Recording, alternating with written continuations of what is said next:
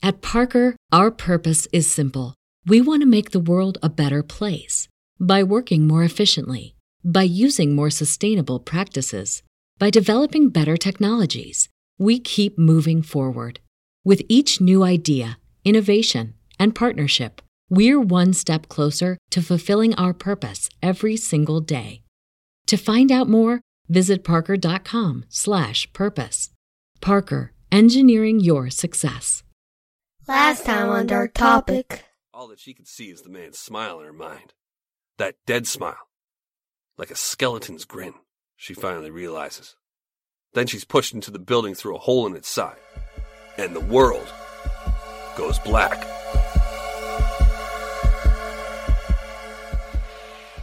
It's in the summer of '71 that investigators back in California, at a loss as to where Rodney Alcala has resurfaced, managed to get his face on the FBI's most wanted list. Rodney Alcala has flown back to California to face the music, leaving investigators in Queens, New York, scratching their heads over the discovery of a young airline stewardess who has been beaten, bitten, raped, strangled, then posed in her apartment.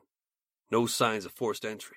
Alcala pleads guilty to the charge of child molestation, and on May the 9th, 1972, receives a sentence of 1 to 10 years. It's an indeterminate sentence, meaning that Alcala can begin appeals for parole as soon as he serves a year, and likely earn release if he plays his cards right. Georgia Wickstead's mother learns of how hard her daughter died, and is soon admitted to a mental institution, where she spends the next year. Meanwhile, Rodney Alcala applies to be on a game show, The Dating Game. The dating capital of the world. It's The Dating Game. Here's the star of our show, your host, Jim Lai. Well, let's see. Bachelor number one is a successful photographer who got his start when his father found him in the dark room at the age of 13, fully developed. Between takes, he might find him skydiving or motorcycling. Please welcome Rodney Alcala. Rod, welcome. Here is a young lady with a wealth of experience. She once earned a living massaging feet, but she quit when her boss suggested that she work her way up. Then she taught school in Phoenix, Arizona, and now she's here to educate our 3 bachelors in the art of amour. Welcome, if you will, sensational Cheryl Bradshaw. Hello, Cheryl. Bachelor number 1. Yes. What's your best time?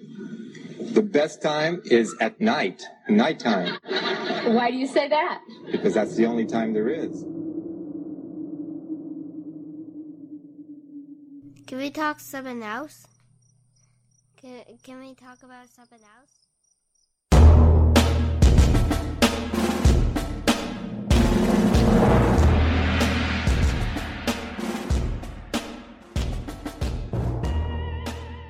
Wednesday, September 13th, 1978. Backstage, The Dating Game set. Cheryl Bradshaw is getting to know Bachelor number 1, Rodney Alcala, the man she selected to be her date. The charm he'd exhibited from behind the stage partition is less endearing up close. He's creepy, something Bachelor number 2 and 3 had picked up on before the show, when Rodney had tried to tear the two of them down passive-aggressively, asking personal questions, then meanly ribbing the responses, playing mind games. The audience had picked up on something too.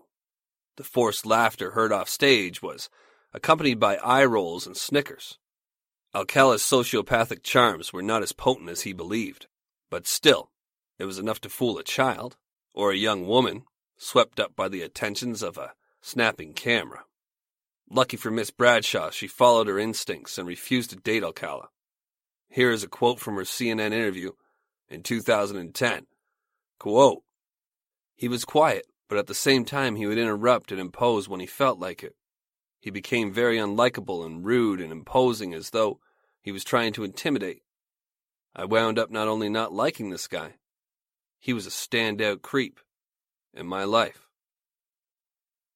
Instincts are easier to follow when given some time to hear them out. Unfortunately, more often than not, we must decide on the spot whether or not to follow them.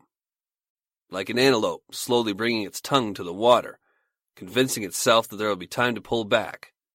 we tend to lean forward while calculating risk. Usually there is time to scurry away when a bubble floats to the surface, betraying the crocodile who lurks beneath.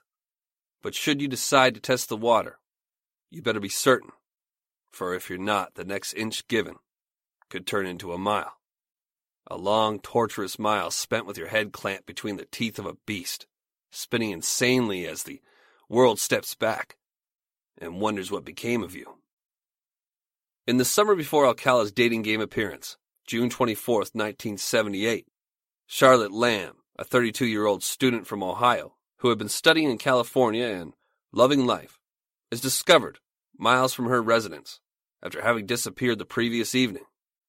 She was last seen on the dance floor of Moody's nightclub in Santa Monica, a known haunt of a journeyman reptile named Rodney.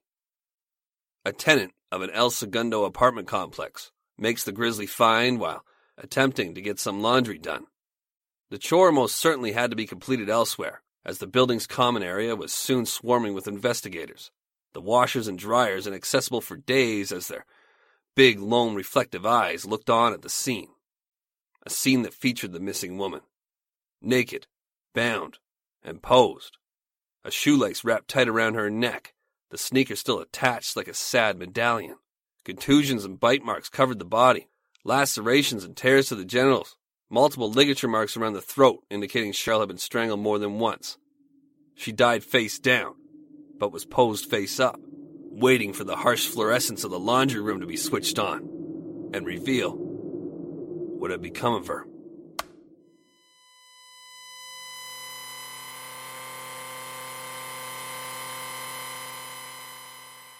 The Killing Machine loses a member of its maintenance crew when in early January of 1979, Kenneth Bianchi, one half of the Hillside Strangler duo, is captured, and soon after his buddy Angelo Bono goes down as well. Rodney Alcala can no longer rely on his murders being mistaken for the Strangler, even though Bianchi attempts to keep the killings going while imprisoned. He hands a star-struck pen pal and pretty young actress, Veronica Compton, a sample of his semen contained in a plastic glove during visitation, and Veronica soon plots to strangle and plant the DNA on a fresh victim in a ridiculous attempt to fool authorities into believing the Hillside Strangler was still on the loose. Fortunately, there will be no more victims as Veronica botches the attempted murder and is left literally holding the bag. February 13th, 1979, Pasadena, California. Monique Hoyt, a 15-year-old runaway, is picked up by Alcala while hitchhiking. Rodney takes a shine to the bright young girl and decides not to destroy her immediately. He drives to his mother's house, in fact, where he still has his own private entrance and room. It's late and the young lady is tired. Rodney decides to leave her be and save the fun for the morning. It turns out nighttime isn't the only time there is after all. But in this case, Alcala may have just been ensuring he had a date for Valentine's Day. The sun rises on February 14th of 79, and the odd couple head out to take photos. Alcala has convinced Monique that he's going to enter images of her in a competition of sorts. They drive out into the mountains and find a deserted area to snap some shots. It's a lovely day, and Monique is enamored by the handsome older man. She barely thinks twice when he suggests she pull her shirt over her face to take a goofy pic. A moment later, Monique isn't thinking at all, as she's unconscious. The result of having been bashed over the head with a tree branch. There's no time to wonder what happened as she swims back to consciousness. All power of thought is focused on what's being done to her now. She's being raped, brutally. Her instincts tell her to play dead, and she does for a while. But the sadistic tactics of her abuser soon make it impossible to stifle a scream. Alcala chokes the girl back into oblivion, then ties her up. He can go for hours like this, edging his victim's death while edging his own release. But then, something strange happens. He looks down at the bound, beaten, and completely helpless young woman, and something about the situation causes him to burst into tears.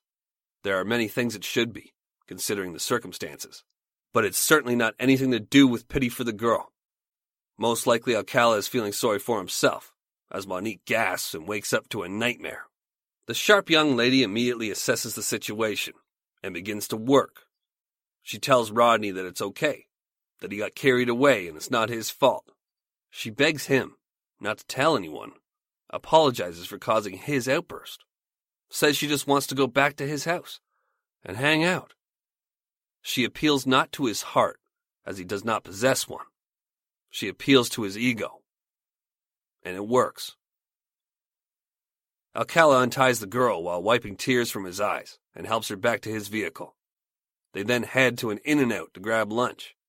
Rodney's so convinced that young Monique Hoyt is in his possession that he leaves her alone while using the bathroom.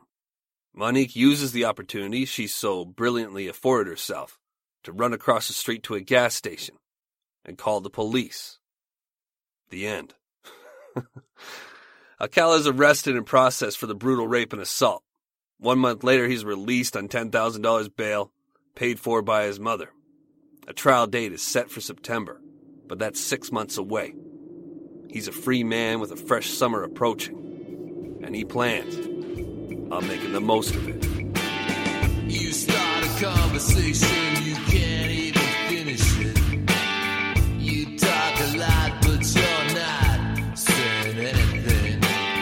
I had nothing to say, my lips are sealed. Say something once, why say it again? Psycho killer, this is sad.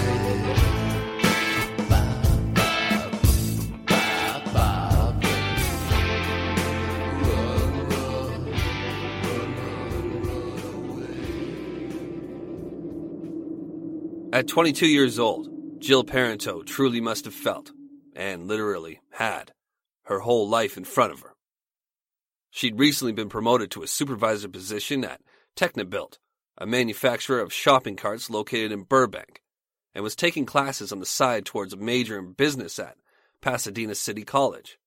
She'd recently moved from her family home in Eagle Rock and had found an apartment closer to work in Burbank. In her spare time, she enjoyed hanging out with friends in Pasadena, frequenting a drinking hole named the Handlebar Saloon. This is all so familiar to many of us, I'm sure. At 22 years old, you're just beginning to realize that your youth is over, and it's time to get your shit somewhat together. At the same time, an unexpected wave of freedom washes over you as you realize you're on your own now. Sure, those dishes aren't washing themselves, and the lights could get shut off if you don't get up for work. But when the day is done, you get to come home to your place. If you want, you can head out and blow off some steam at a character-soaked bar that you're beginning to consider your spot. The most magical parts of life lay in the transitions. And for Jill Parenteau, I'm certain she felt there was plenty of magic waiting for her down life's road, even though something had been bothering her lately. The phone calls. Obscene calls she had started to receive, not coincidentally after having rebuked the advances of a curly-haired photographer at the Handlebar Saloon a week or so ago. On the evening of June 13th, 1979, Jill went to a Dodgers game with a friend. They watched as their home team rang up 9 runs by the 4th inning. Statistics say they were surrounded by 42,000 other spectators, cheering, drinking, and cracking peanuts. The action died down through the 5th, 6th, and 7th innings, affording time for one to just soak up the mass of congregated humanity, to people watch and giggle with a friend. Time to look at the lights, the sky. Time to feel a part of something, even if while watching grown men in funny outfits pour their focus into the movement of a small piece of cork bound in yarn and wrapped in leather. A silly circumstance when broken down, but doesn't everything seem silly and useless once you dismantle it? I wonder what Rodney would say to that. Once they died, once he'd used them up, did it seem silly and useless, what he'd taken for what he'd gained? All right, everybody, Zippix toothpicks. This is something that I use all the time. So this episode is brought to you by Zippix nicotine toothpicks. Zippix brings you a totally satisfying, convenient, and great-tasting way to curb your nicotine cravings. Now you can get your nicotine fix anytime, anywhere without having to rely on smoking or vaping.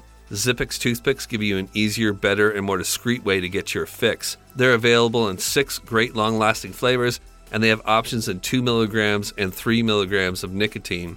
Zippix are perfect for flights, sporting events, restaurants, podcasting, literally anywhere that you smoke or vape, where that's banned. They're also one of the most cost-effective nicotine products on the market. Zippix also offers caffeine and B12 infused toothpicks if you're not a nicotine user, or if you're trying to get away from your nicotine habit. Zippix have already helped tens of thousands of customers, including myself, to get their nicotine fix without needing to inhale smoke or vape oils. Make your lungs happy and try Zippix nicotine-infused toothpicks. So ditch the cigarettes, ditch the vape, and get some nicotine-infused toothpicks at zippixtoothpicks.com today.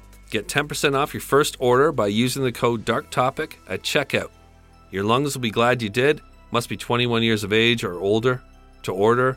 Warning, nicotine is an addictive chemical. Zip more, smoke less with Zippix nicotine toothpicks. At Parker, our purpose is simple. We want to make the world a better place by working more efficiently, by using more sustainable practices, by developing better technologies. We keep moving forward. With each new idea, innovation, and partnership, we're one step closer to fulfilling our purpose every single day. To find out more, visit parker.com/purpose. Parker, engineering your success. The Cardinals came back and scored 7 runs at the top of the 9th to close the score. 9-8 Dodgers was the final. The game had it all, and Jill headed home, tired, slightly tipsy no doubt, and ready to crash. The following morning, when she failed to show up for work, Jill's family and friends called each other in a panic, knowing full well that Jill wasn't the type to blow off her responsibilities. A group of Jill's loved ones arrived at her apartment, and when they received no answer to their knocking, they broke in. What they didn't notice was that the light bulb at the top of the landing had been unscrewed, that a screen had been cut, and a window removed. The previous night, after returning from the ball game, Jill had walked up these apartment stairs, shrouded in darkness, and opened her door onto hell.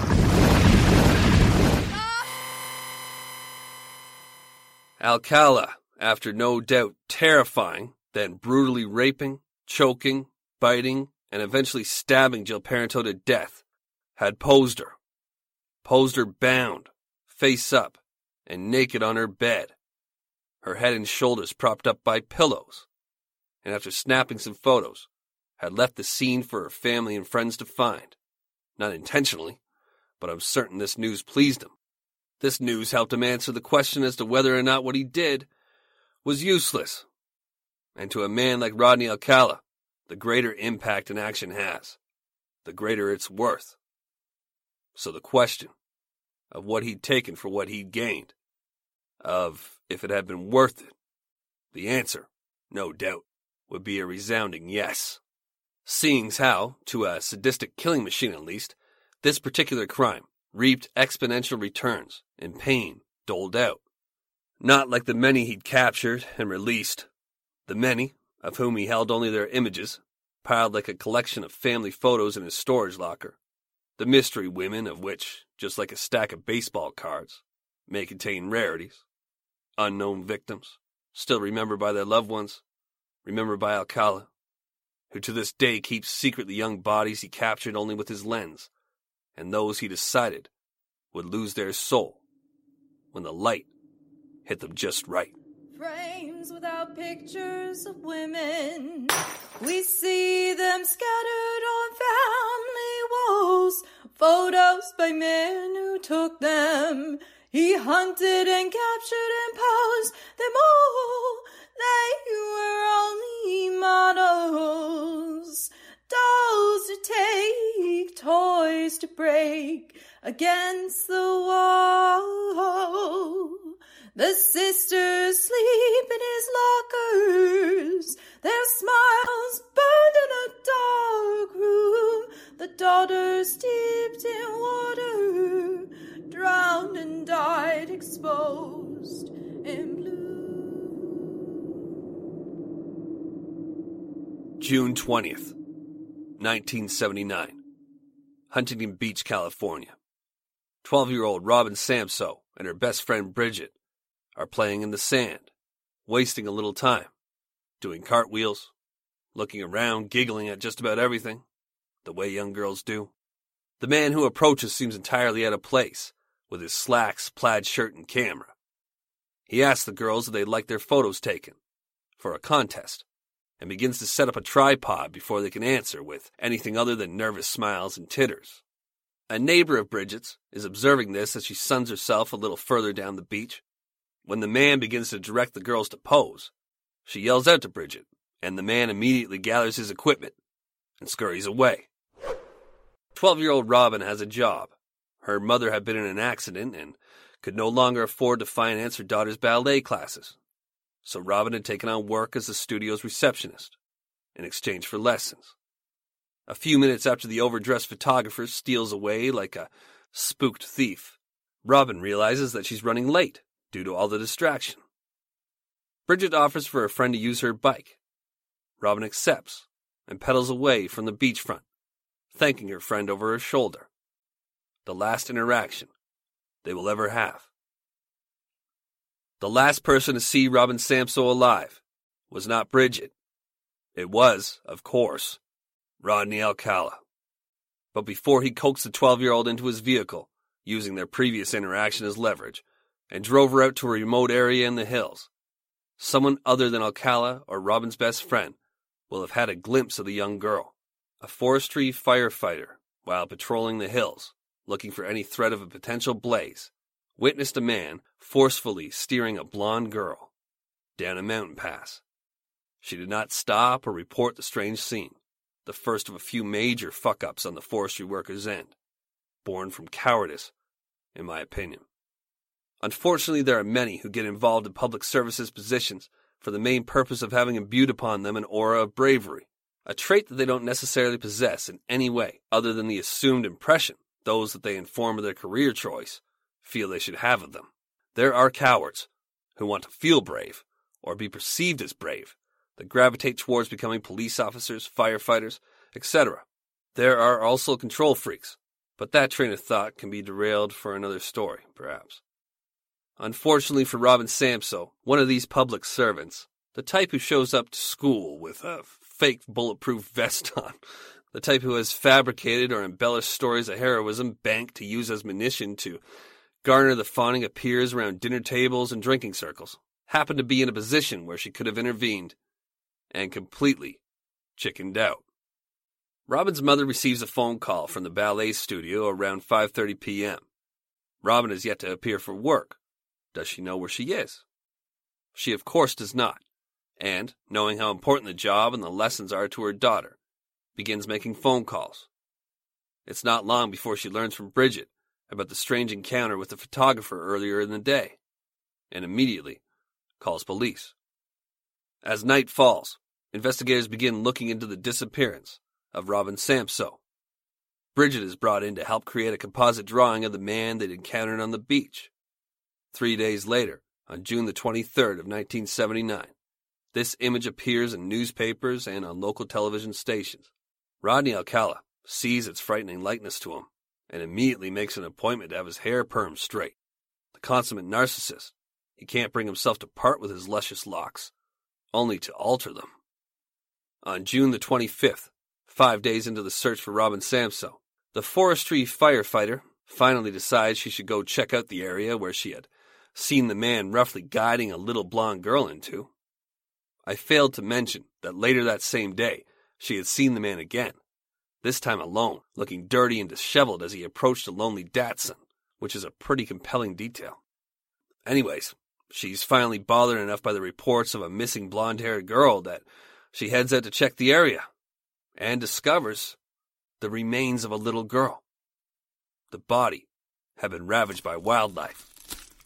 Naturally, the forestry worker heads back to her barracks and keeps the discovery to herself. Naturally. It's one of the most mind-boggling pieces of information I've ever come across. Infuriating.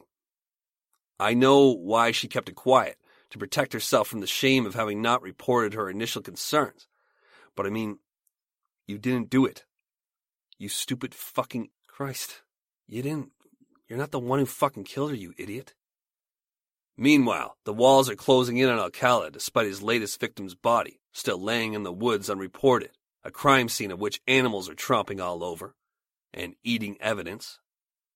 A handful of law enforcement and parole officers, as well as good old Donald Haynes, whose instinct saved another little girl years previous, call in their suspicions of Rodney Alcala being the man in the composite drawing. Alcala has cut his hair a little shorter now, but it doesn't matter. His trademark bouffant has already betrayed him. Surveillance begins. Meanwhile, our forestry worker comes across the scattered bones of Robin Samsoe again, this time with a partner, who she has likely led this way to help discover the remains and finally raise the alarm. He spots a bone, but mistakes it for that of a deer, and to his partner's dismay, picks it up, then tosses it further into the brush. She says nothing. It's not until July the 2nd, a week since her grisly discovery, that the forestry worker leads her partner back to the area, and this time they come across a skull. The authorities are finally called. Robin Samsoe's mother anxiously waits to hear if the body is that of her daughter. She can't understand why it's taking so long to identify her. She has blonde hair. She's a little girl with blonde hair. How many of those are lying dead in the woods? The horror almost strikes her to the floor when she's told the hard truth, that there is no hair, that only a skeleton remains.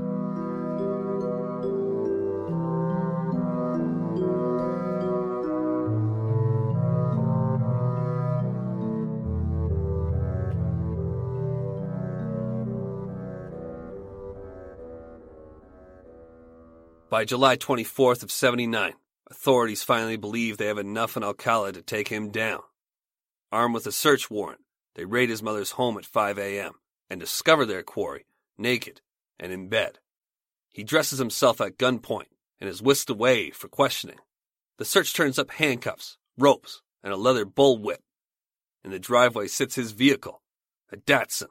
The shag carpet interior appears to have been replaced recently, but maybe, most interesting of all, they find a receipt for a storage locker in Seattle. 2 days later, in said storage locker, investigators uncover a motherlode of photographs, endless images of women in compromising positions. Some look concerned, some straight up terrified. They find film and slides, one labeled Tally, VA Rape, and another, Ode to New York John Berger. They discover a red coin purse that's full of earrings, 2 of which Robin Samsoe's mother recognized as her own, as the pair her daughter had borrowed from her the day she went missing. Rodney Alcala is arraigned for kidnapping, murder, robbery, and lewd acts against a child under 14. Bail is denied, and he is granted a public defender. Robin Samsoe's mother attends every day of the trial. She sits defiantly in the front row, where Alcala often turns to her and covertly winks or blows her a kiss from time to time. Security clearly wasn't too tight in 1980, as she has a gun in her purse, and somehow resists using it. The forestry firefighter continues to screw around with her story, making her a poor witness. Unfortunate, as she saw a man exactly matching Alcala's description enter a Datsun, after having led a little girl matching Robin's exact description into an area where her remains would later be found. Still, there was plenty to go on, and by April 30th of 1980, the jury is ready to hand down their decision. Alcala is found guilty of first-degree murder and forcible kidnapping. The recommended punishment is death, and on May 7th, that is the sentence that is handed down. Robin Samsoe's mother screams out. There's a celebration in the seats, but the victory will be short-lived. 2 months later, the California Supreme Court reverses the conviction, as it's found that the jury was improperly informed of Alcala's prior sex crimes. A second trial date is set, and the Samsoe family is forced back into the courtroom, where Alcala continues to taunt and blow kisses their way. Meanwhile, the known crimes of Rodney Alcala are beginning to pile up. It's starting to become clear that he'll never walk free again, but he proves to be adept at dragging things out. Despite being retried and again sentenced to death in the case of Robin Samsoe on June the 20th of 1986, he is not put to death and hangs around until when in 2001 this second conviction is overturned, as it's found that Alcala unfairly wasn't allowed to present some sort of evidence. There's a reason I don't cover the court side of things, and it's because it's always such a fucking mess. DNA has been tying Alcala to a plethora of crimes, many that I've covered here. His game plan, as always, is to deny, appeal. He's relentless and without mercy for what he's doing to the victims' families. This is his new kink, perhaps. He's having fun. He even decides to try his hand at defending himself, a decision of which allows him to question his own victims. A complete disgrace. In 2016, Alcala is moved from his cell on San Quentin's death row into a medical unit outside of Fresno. He knows now that he'll never be free. Convictions in New York have him looking at 25 years there. If by some miracle he's ever released from the California justice system, he knows now that he'll never be free. He's an old man, haggard, unwell. His toenails are long and stick out from under the sheets of his prison bed that sits in a puke peach room behind numerous locked doors. The paint on the walls is peeling. Flies bounce against the windows, exhausting the dreary scene even more somehow. This description comes from a prosecutor and detectives who arrived to interview the now at his service killing machine. A photo is placed before Alcala, and his eyes light up. It's one of the women from his locker. She sits on a motorcycle.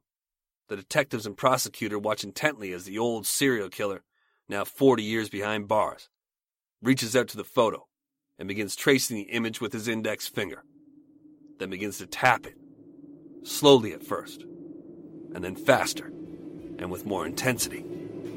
The men look to one another, hopeful they are about to secure an admission of guilt. But it never comes.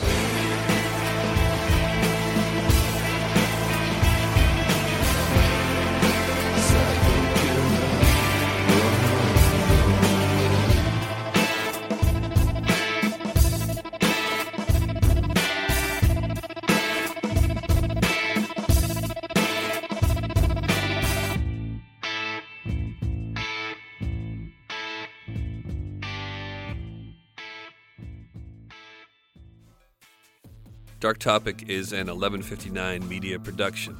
To support on Patreon, visit patreon.com/darktopicpod. For merch, or just to reach out, visit darktopicpodcast.com.